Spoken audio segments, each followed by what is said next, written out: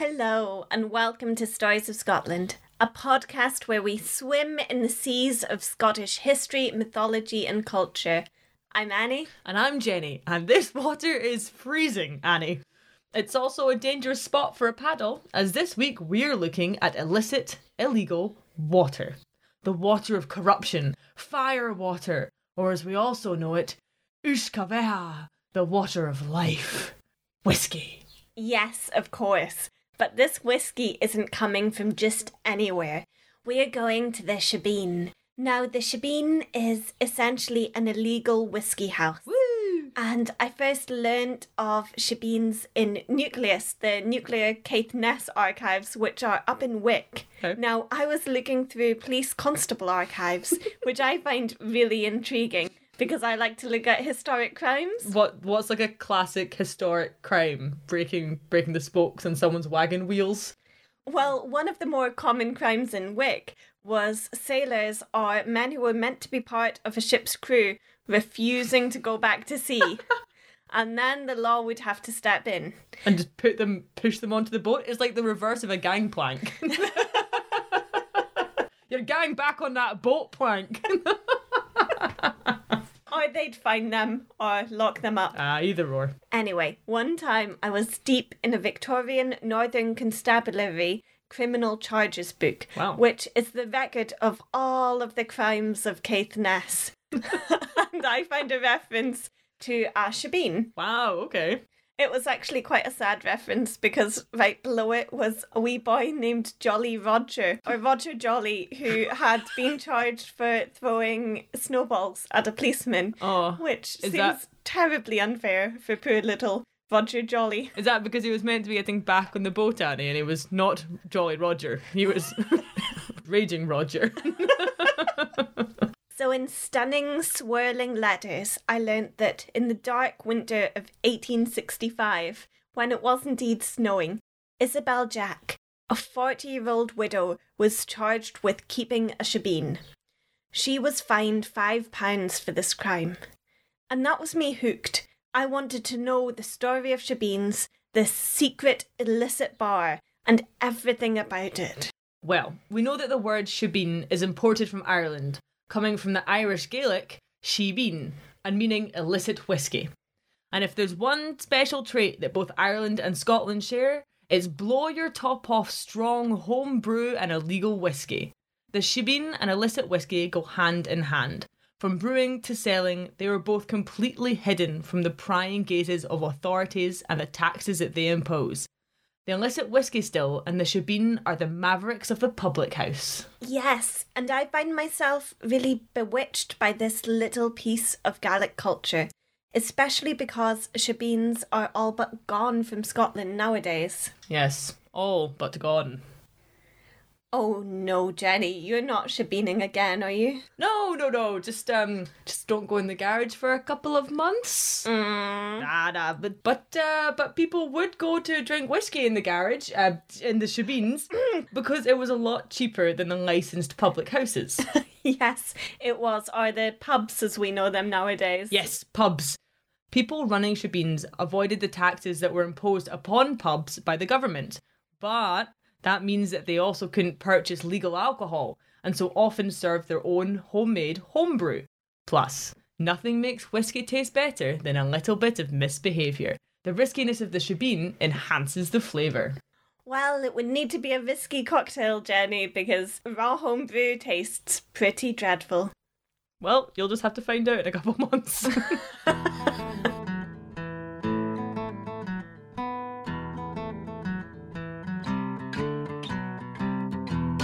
Whiskey has been distilled in Scotland for centuries, with the first written evidence of whiskey found in 15th century exchequer rolls. These are the records that ensure the royal finances were getting their fair cut of money from taxes and justice. Now, it's likely that the distillation of whiskey goes back way before this. We know mead, an alcoholic beverage made with honey, was popular with the Vikings and the Celts. The technique for whiskey, however, is thought to have come from French winemaking. So I think the distilling techniques that are being shared throughout Europe in this medieval period are coming from the monasteries, who are using alcohol for both medicinal and ceremonial purposes. And of course, like you say, you have honey mead in circulation. You have any of the alcohols that you could make from berries, from apples. Medieval Brits would be brewing cider. There's probably some English wines going around. But for wines you need grapes, and they have no chance of survival in the Scottish climate. So barley was used instead. Yes, and once we've got the barley, the only other ingredients for some wonderful whiskey are yeast and the purest spring water. That's it. And over the centuries, the same 3 simple ingredients have not changed. From barley, water and yeast comes the defining drink of our small nation, whiskey. There's some people down at Bar Drinks who would like to fight you on that one, Annie. Not only have the ingredients not changed, but the distillation process itself has also remained fairly constant. For those of you who are unfamiliar with distillation, it is the process of making whiskey. First, the barley is malted, so germinated, and then dried and ground down into a fine flour-like substance called grist. The grist is then mashed up with water, which creates a lovely brown mixture called worst. Yeast is added to the worst, and the fermentation begins. Here, the sugars which have been created during the process are converted into alcohols, just what we're after. After 3 or 4 days, the mixture, which is now called wash, is about 9% alcohol and ready for distillation. At this point, the wash is heated in a still, which separates the alcohol from the wash by evaporation. The alcohol vapours are then cooled and condensed down to create a clear spirit, which is about 72% alcohol. Wow, Jenny, from worst to wash, that's a lot of names for things. It is, yes. But basically, it's barley plus water plus yeast and heat, and you've got yourself the water of life. Marvellous. And you can't forget the still. No. Stills are copper vessels in which whiskey is heated and cooled. They are at the very heart of any whiskey making. And nowadays, each distillery has uniquely shaped stills, each claiming that their shape is what makes their whiskey superior. Yes, and if you've ever seen them, these stills are huge contraptions. They sit in the distilleries and each year produce massive amounts of whiskey. Yes, but the stills that our illegal brewers would have been using were very different. Jenny, here's a picture of one such still. Please, could you describe it for our listeners? Wow. Okay, so what I'm looking at looks like a modified pizza oven with a sort of bronze jug, an amphora on top of it. And on top of that is another jug, but upside down. So their 2 necks are on top of each other, like it's wearing a little jug hat. And then the spout of the jug on top is pointing down and filling into a 3rd jug. It sounds like you're describing some kind of alchemy here, Jenny, like you're trying to make gold out of water. It's essentially what they were doing. But ultimately, it looks like a highly sophisticated, lightweight, compact, collapsible, multi-use object that, in my humble podcaster's opinion, is far more impressive than the big modern-day stills. But why are they like this, Annie? Why be made so versatile and small? Well, they weren't always made this way. For centuries, it was common for families in the rural Highlands to have their own domestic stills, to brew whiskey and beer for their own consumption. Now, the distillation of whiskey was considered a right of man, a right of woman, a right for almost everyone and their dog. And most of this domestic brewing was actually done by women. These stills would have been about 10 gallons and would have been built to stay in just one place. And would they be using these domestic stills to make whiskey that they would also sell, or was it just for like their own families drinking? Kind of. So excess whiskey could be traded for goods, and also many landlords would happily accept whiskey as a currency to pay rent. But it wasn't until 1644 when the government imposed taxes on the sale of spirits in order to fund the Covenant Army that smuggling of whiskey really began. Yes. As taxes went up, the cost of whiskey naturally went up with it. The Highlanders realised that they were in a position to take advantage of this and began undercutting the legal whisky by avoiding the tax altogether. Within months of the act being passed, smuggling was in full flow, and most of the people on the land were fully behind it, with the lower classes doing the brewing and transporting, and the upper classes happily turning a blind eye as this paid the rents. Whisky! Yay! But over the next 100 years, the laws got tighter, and the landowners began to resent the industrious smuggling system, which was undercutting many other foreign imports as well. So the first major blow to the illicit whisky industry of smuggling and homebrew was an act which limited the size of home stills to just 2 gallons, when they used to be 10. Now, the final nail in the whisky barrel was in 1781, when an act came in which banned all domestic distilling. The following year, almost 2,000 stills were seized from Highlanders. And so, distilling left the home and went into the hills. Now, it's hard enough walking up those glens in modern hiking gear, but can you imagine doing it with a big, cumbersome whisky still? Ah, of course. So one of these compact little stills would be much easier to carry up a Scottish mountainside. Yes, and not just to carry, but also to dismantle and hide if necessary. See, in an attempt to crack down on illegal whisky making, landowners employed gaugers. Now, these were people who would collect tax on any whisky distilled and sold on a person's land. The term gauger literally means to gauge or measure an amount. Now, if the whisky makers got wind of a gauger on his way to rumble their operation, they could quickly and efficiently dismantle and bury their still as though it was never there. Ah, smart smugglers. Yes, but the gaugers had their own way of hunting out the whisky makers. They looked for the smoke coming from the fires needed in the distillation process.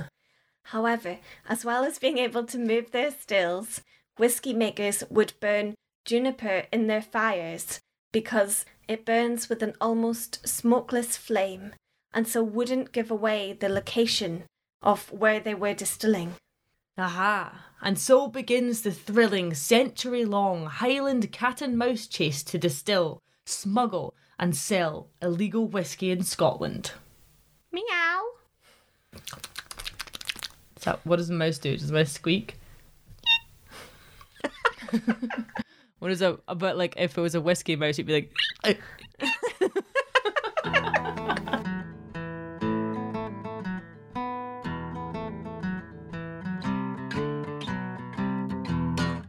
Our first tale takes place in the Ladder Hills.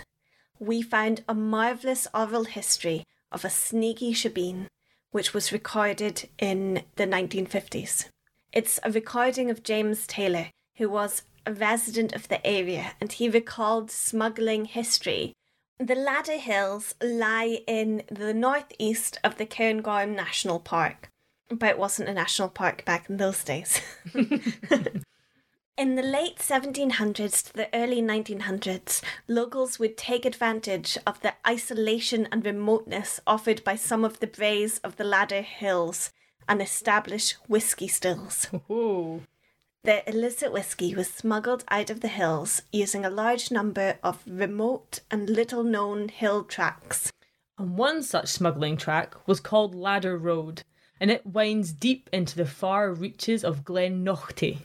And James Taylor's great-grandmother, Eppie Lucky Thane, lived there. Lucky was a well-known character in Glenlivet and the surrounding area, and she lived up in this glen in a wee house. Well, I have seen it described less as a house and more as a kind of hovel, a little shack. And it wasn't so much that she lived there. She more, as the stories go, kind of squatted there. Yes, well, the Earl of Fife, who owned the land at the time, hired a man named Duff to evict all of his tenants from the land in order to put sheep there instead. Classic story. And luckily, our Lucky was one of these evictees, and so was left with nowhere to go. So, she built a wee ramshackle house overnight. By morning, there was smoke rising from the chimney of the house. And at this time, it was said that if there was smoke coming out of the chimney of a house built overnight, then the person inside could not be evicted again. Well, Jenny, this definitely isn't Scots law. It was more of a kind of folklore law. Okay, well, even if Duff had tried to say this to her, she had a counter-argument, for she had built the house in the fork of a river splitting, which she claimed was a no man's land. This definitely isn't how property law works, Jenny. Well, luckily it worked for Lucky, for she had defied the Earl and his man Duff, and from then on the house/hovel was known as Duff's Defiance to the locals, who were all massive fans of her actions. I mean, you work in land management. Surely you know that if you build a house on a river fork, you can't just claim it as your own land. I think if you say it with confidence and you're waving a pitchfork, Duff technically cannot get you out. True. But it does certainly seem as though she had luck on her side, being allowed to stay there. Or maybe it was just the natural moat around her. Or the alligator she put in it that she got from the wee manny down the pub.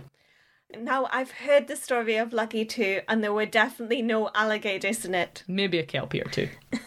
Well, whatever the reason, she was allowed to stay in her little house and tried to get by with whatever she had left, which was a cow. So, being a natural entrepreneur, she milked the cow and made cheese to sell.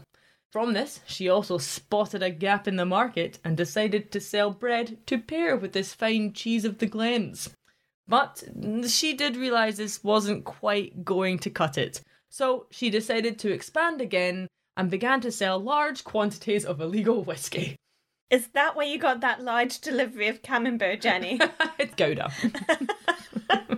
Well, that's perfect for pairing with cheese and bread. Illicit whiskey. If you like your bread and cheese tasting like burning hot fire, then yes, no better pair in the Glen.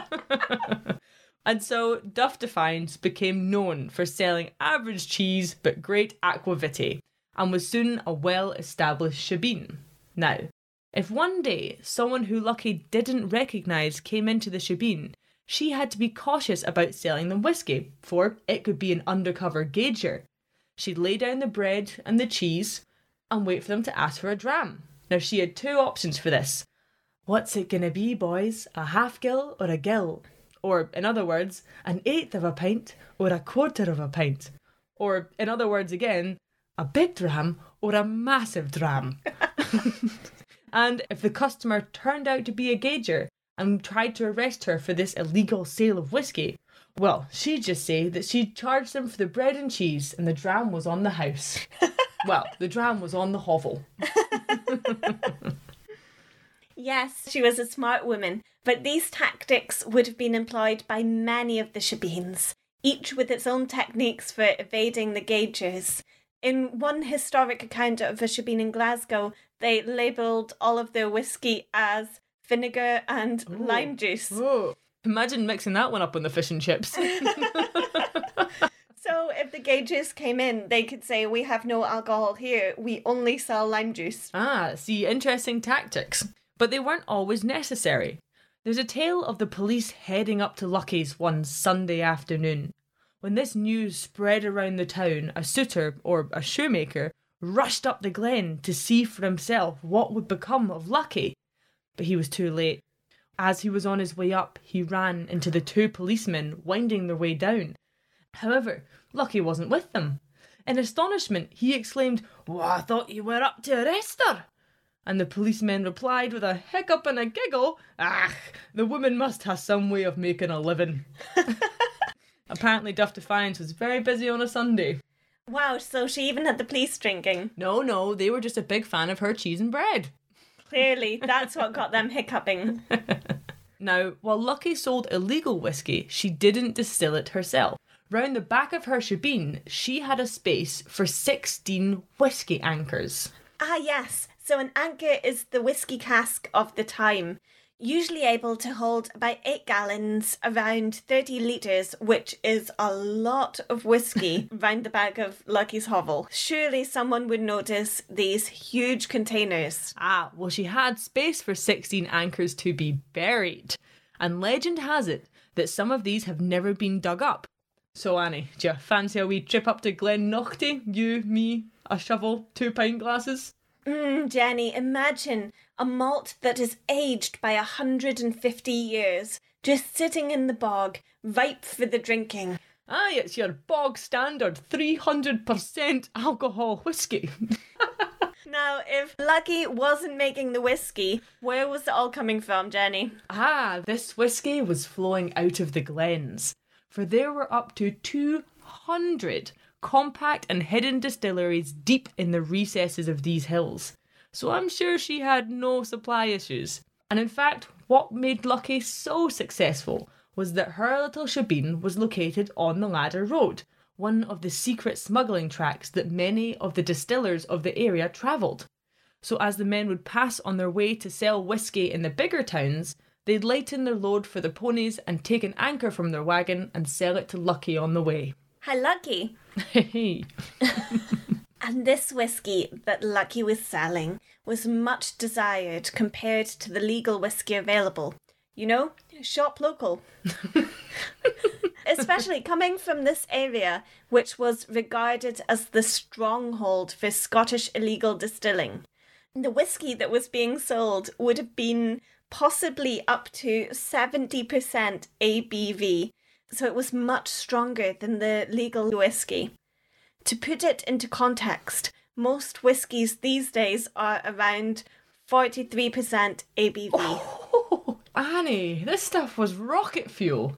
Yes, it was also pure, so it wasn't mixed with water or weaker whiskies, which the legal stuff often would have been.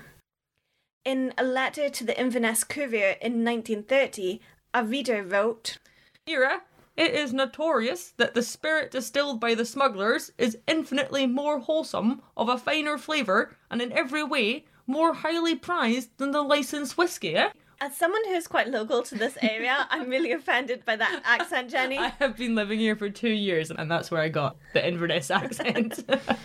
So Lucky's Shebeen was a place for locals to gather and drink cheap, strong and tasty whiskey. But she was still operating in a rural place, so where was the whiskey heading once it left the protection of the lands of the Ladder Hills? It was going where the demand was, which was just about everywhere in Scotland. But from this area, it was mainly heading to the settlements in Aberdeenshire and beyond into the far Highlands. But it wasn't as easy as walking into town with ponies laden with barrels of whiskey and selling it. They had to be more subtle than that. Well, the smugglers would usually travel in convoys so that they were able to protect themselves from the attack of the gauger. I imagine there was nothing subtle about these large groups of Highland folk wandering into town. But Annie, they're professional smugglers. Subtle is their middle name.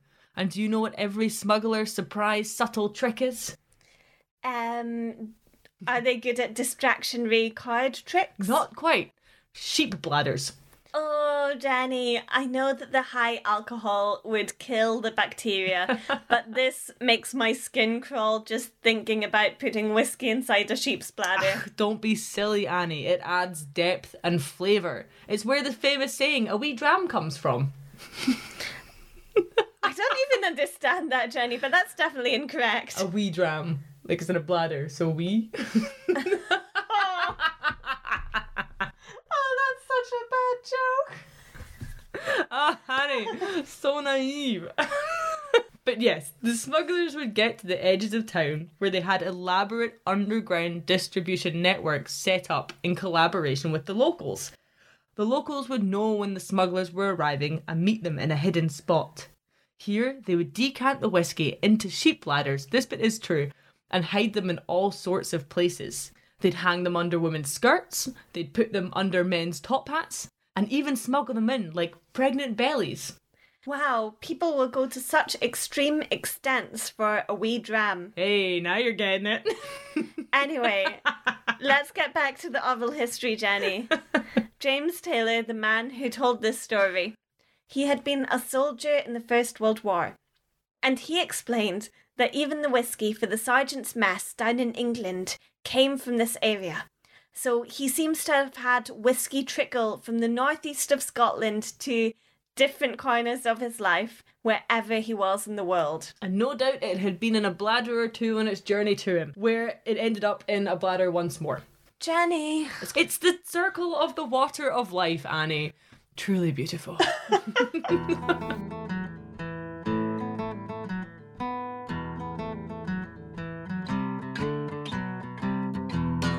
Well, Jenny, I am highly concerned. I suspect that you may be slightly morally corrupt and running an illegal bar in our garage. Annie, no, it's a perfectly legal cheese and bread bar.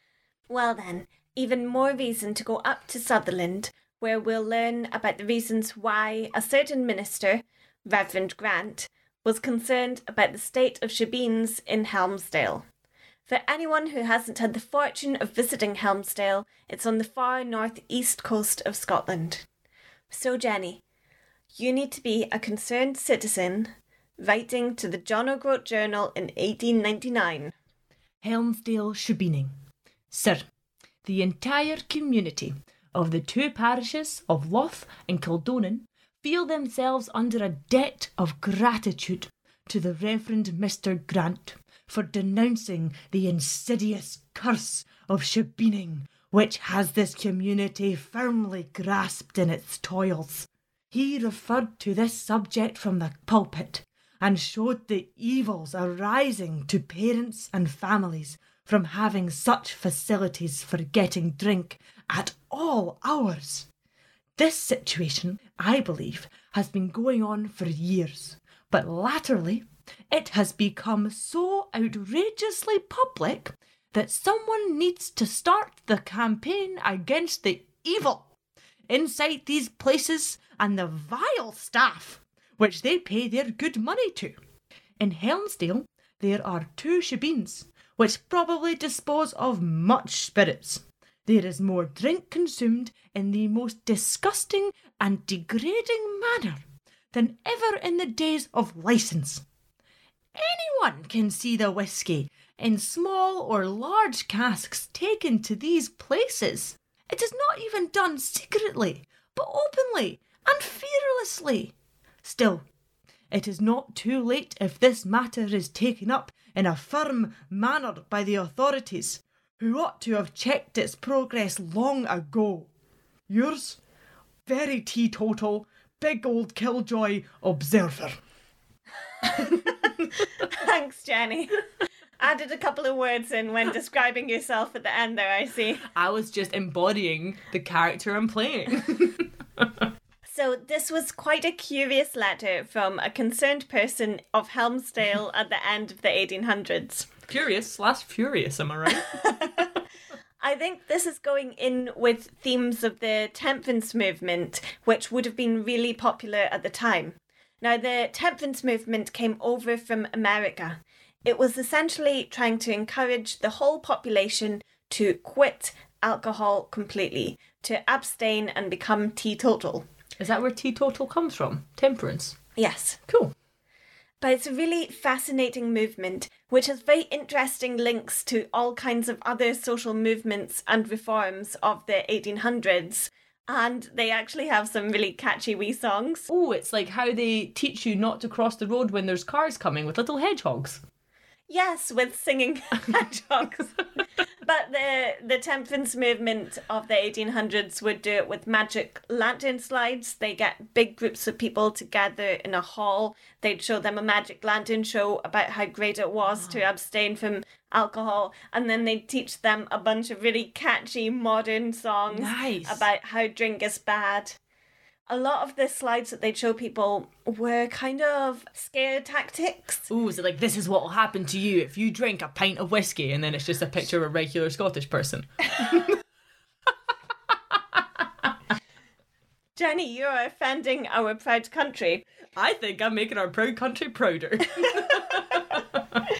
It would be something like a man is supposed to be working, but instead he goes to the pub. He comes home and then his children can't afford to eat. And then he dies of a condition relating to alcohol. Wow, that sounds like a kind of fun family night out. At least you get to sing some songs. But I'm not sure that any song is catchy enough to stop me drinking my Prosecco, Annie. So our concerned citizen isn't really arguing against the shebeen for tax reasons. They seem more worried about the moral and ethical activities of people who are drinking wildly strong home-brewed alcohol in the shebeens. They're worried about the behaviour of the people who are able to afford cheap alcohol after they've bought it and consumed it. Yes, so I included this example because I think that the 1800s and the temperance agenda start to play a role in how we view alcohol from a moral perspective in Scotland, seeing drunkenness and the shebeen as a gateway to other crimes and misbehaving.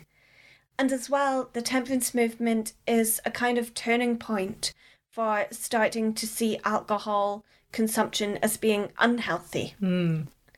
Even nowadays, part of the reason that alcohol is so expensive in Scotland is because of government intervention to try to encourage people to drink less of it. Okay. So studies show us that the cheaper that booze is, the more likely people are to drink it to excess. So I do think it's a good thing that there are a lot of initiatives trying to control Scotland's alcohol problems, because we do have them, and trying to encourage a culture of drinking within moderation. And as strange as it sounds, I see some of this rooted within the temperance movement. Definitely. However, when I look at shebeens of the past, I find them very important places culturally. And I also find it really hard not to enjoy imagining the wee village of Helmsdale with illegal alcohol flowing around. Well, there's definitely something about shebeens that makes me think of rebellion and freedom and evading tax. Aye, there's something very subversive about them. They make me think of bothies and brew and these kind of informal get-togethers. That often end up with something on fire. I have noticed. Maybe Reverend Mr. Grant did have a point about cutting out shebeens to stop crime. Well, either way, whiskey wouldn't be what it is today if it were not for the humble shebeen. So, sorry, Reverend Mr. Grant, Sir Window Curtain Twitcher Man.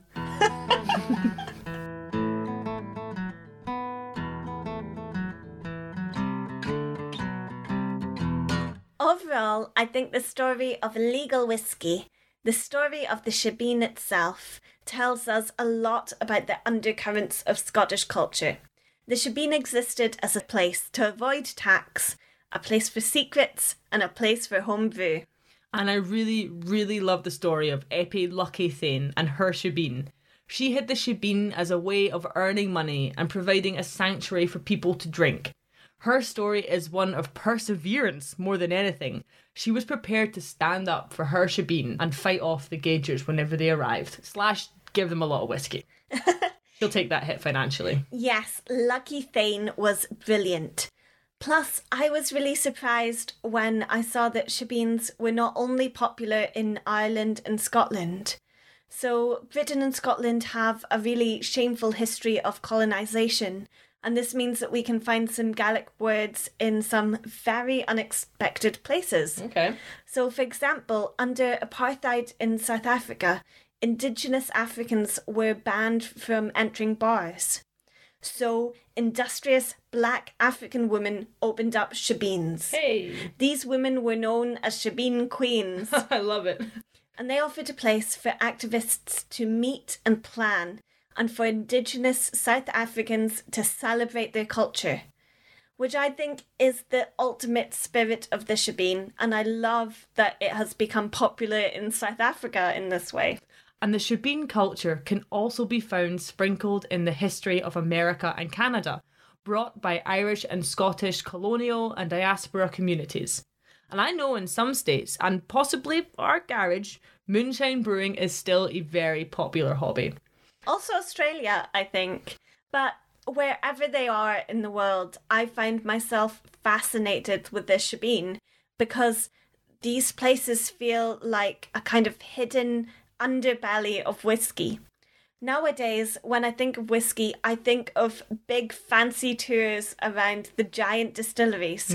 However, what I love about the shebeen is it's a more intimate dram, you know? The forbidden drink that tastes better. Yes, Though, based on some of the homebrew that your family has provided us with, we know that the illicitness of drink does not equate to its deliciousness. Jenny, I am taking great offence at this. There is no finer turnip wine in all of the land. Our turnip wine was aged for 25 years, I'll have you know. Well, yes, but the reason there's no finer turnip wine in all the land, Annie, is because no one else brews turnip wine. It was terrible, and the reason that it's 25 years old is it was so bad back then that no one drunk it, which is why it still haunts this earth and was gifted to us to try. Oh, Annie, I'm the ghost of the tragic turnip, distilled into something even more ghastly than a neep. Stop being... It's a nip of a neep. Oh, no, Jenny. Someone give me a nip of that neep wine. Cut out the creepy neepy, Jenny. So I found a poem to end on. It's by John Milne of Glenlivet, and it's all about illegal whiskey, actually set in the area where Lucky Thanes Shebeen existed. Here comes an officer of excise, the Highland smugglers did despise, and got preventative men to rise, to survey their glens in the morning. We'll make them submit unto our will, we'll burn their bothies in the hill, we'll seize their whiskey every gill, among Knockty Glen in the morning.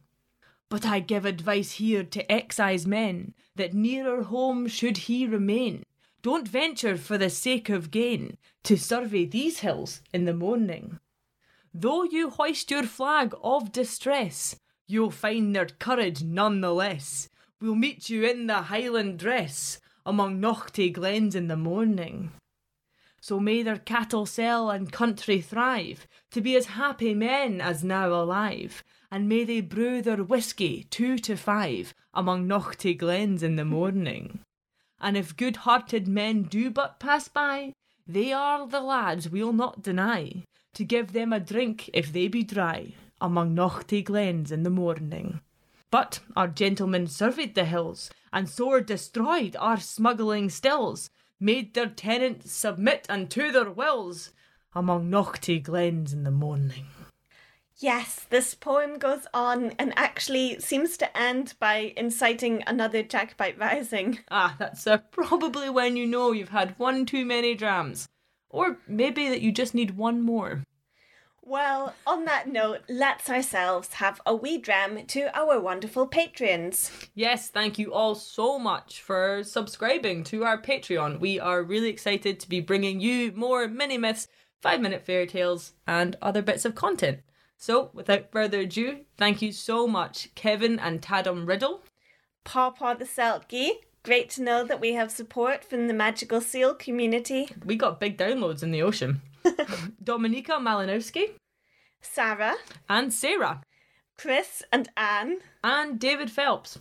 We are so grateful for you all becoming our patrons and supporting our wee podcast.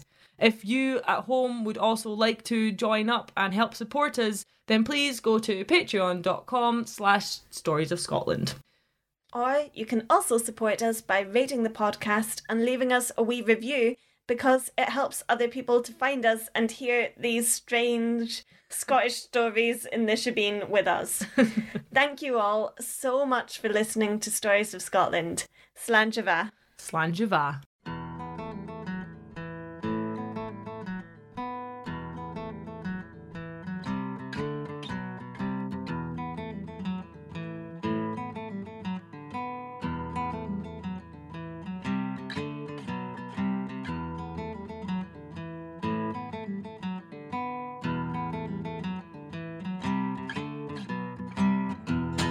It used to be that the locals in Aberdeenshire would laugh at anyone who added water to their whiskey to make it more palatable, because they knew the secret was to water it down with sheep wee. Jenny, absolutely no one did this. This is a factual history podcast and you're just making this up now. We are also a podcast filled with myths, and I'm just trying to get some of my own myths into the mix. The very dodgy whiskey wee mix. And what would you call this mythological drink, Jenny?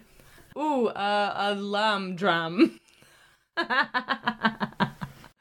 Listeners, you can't see Annie hold her head in her hands.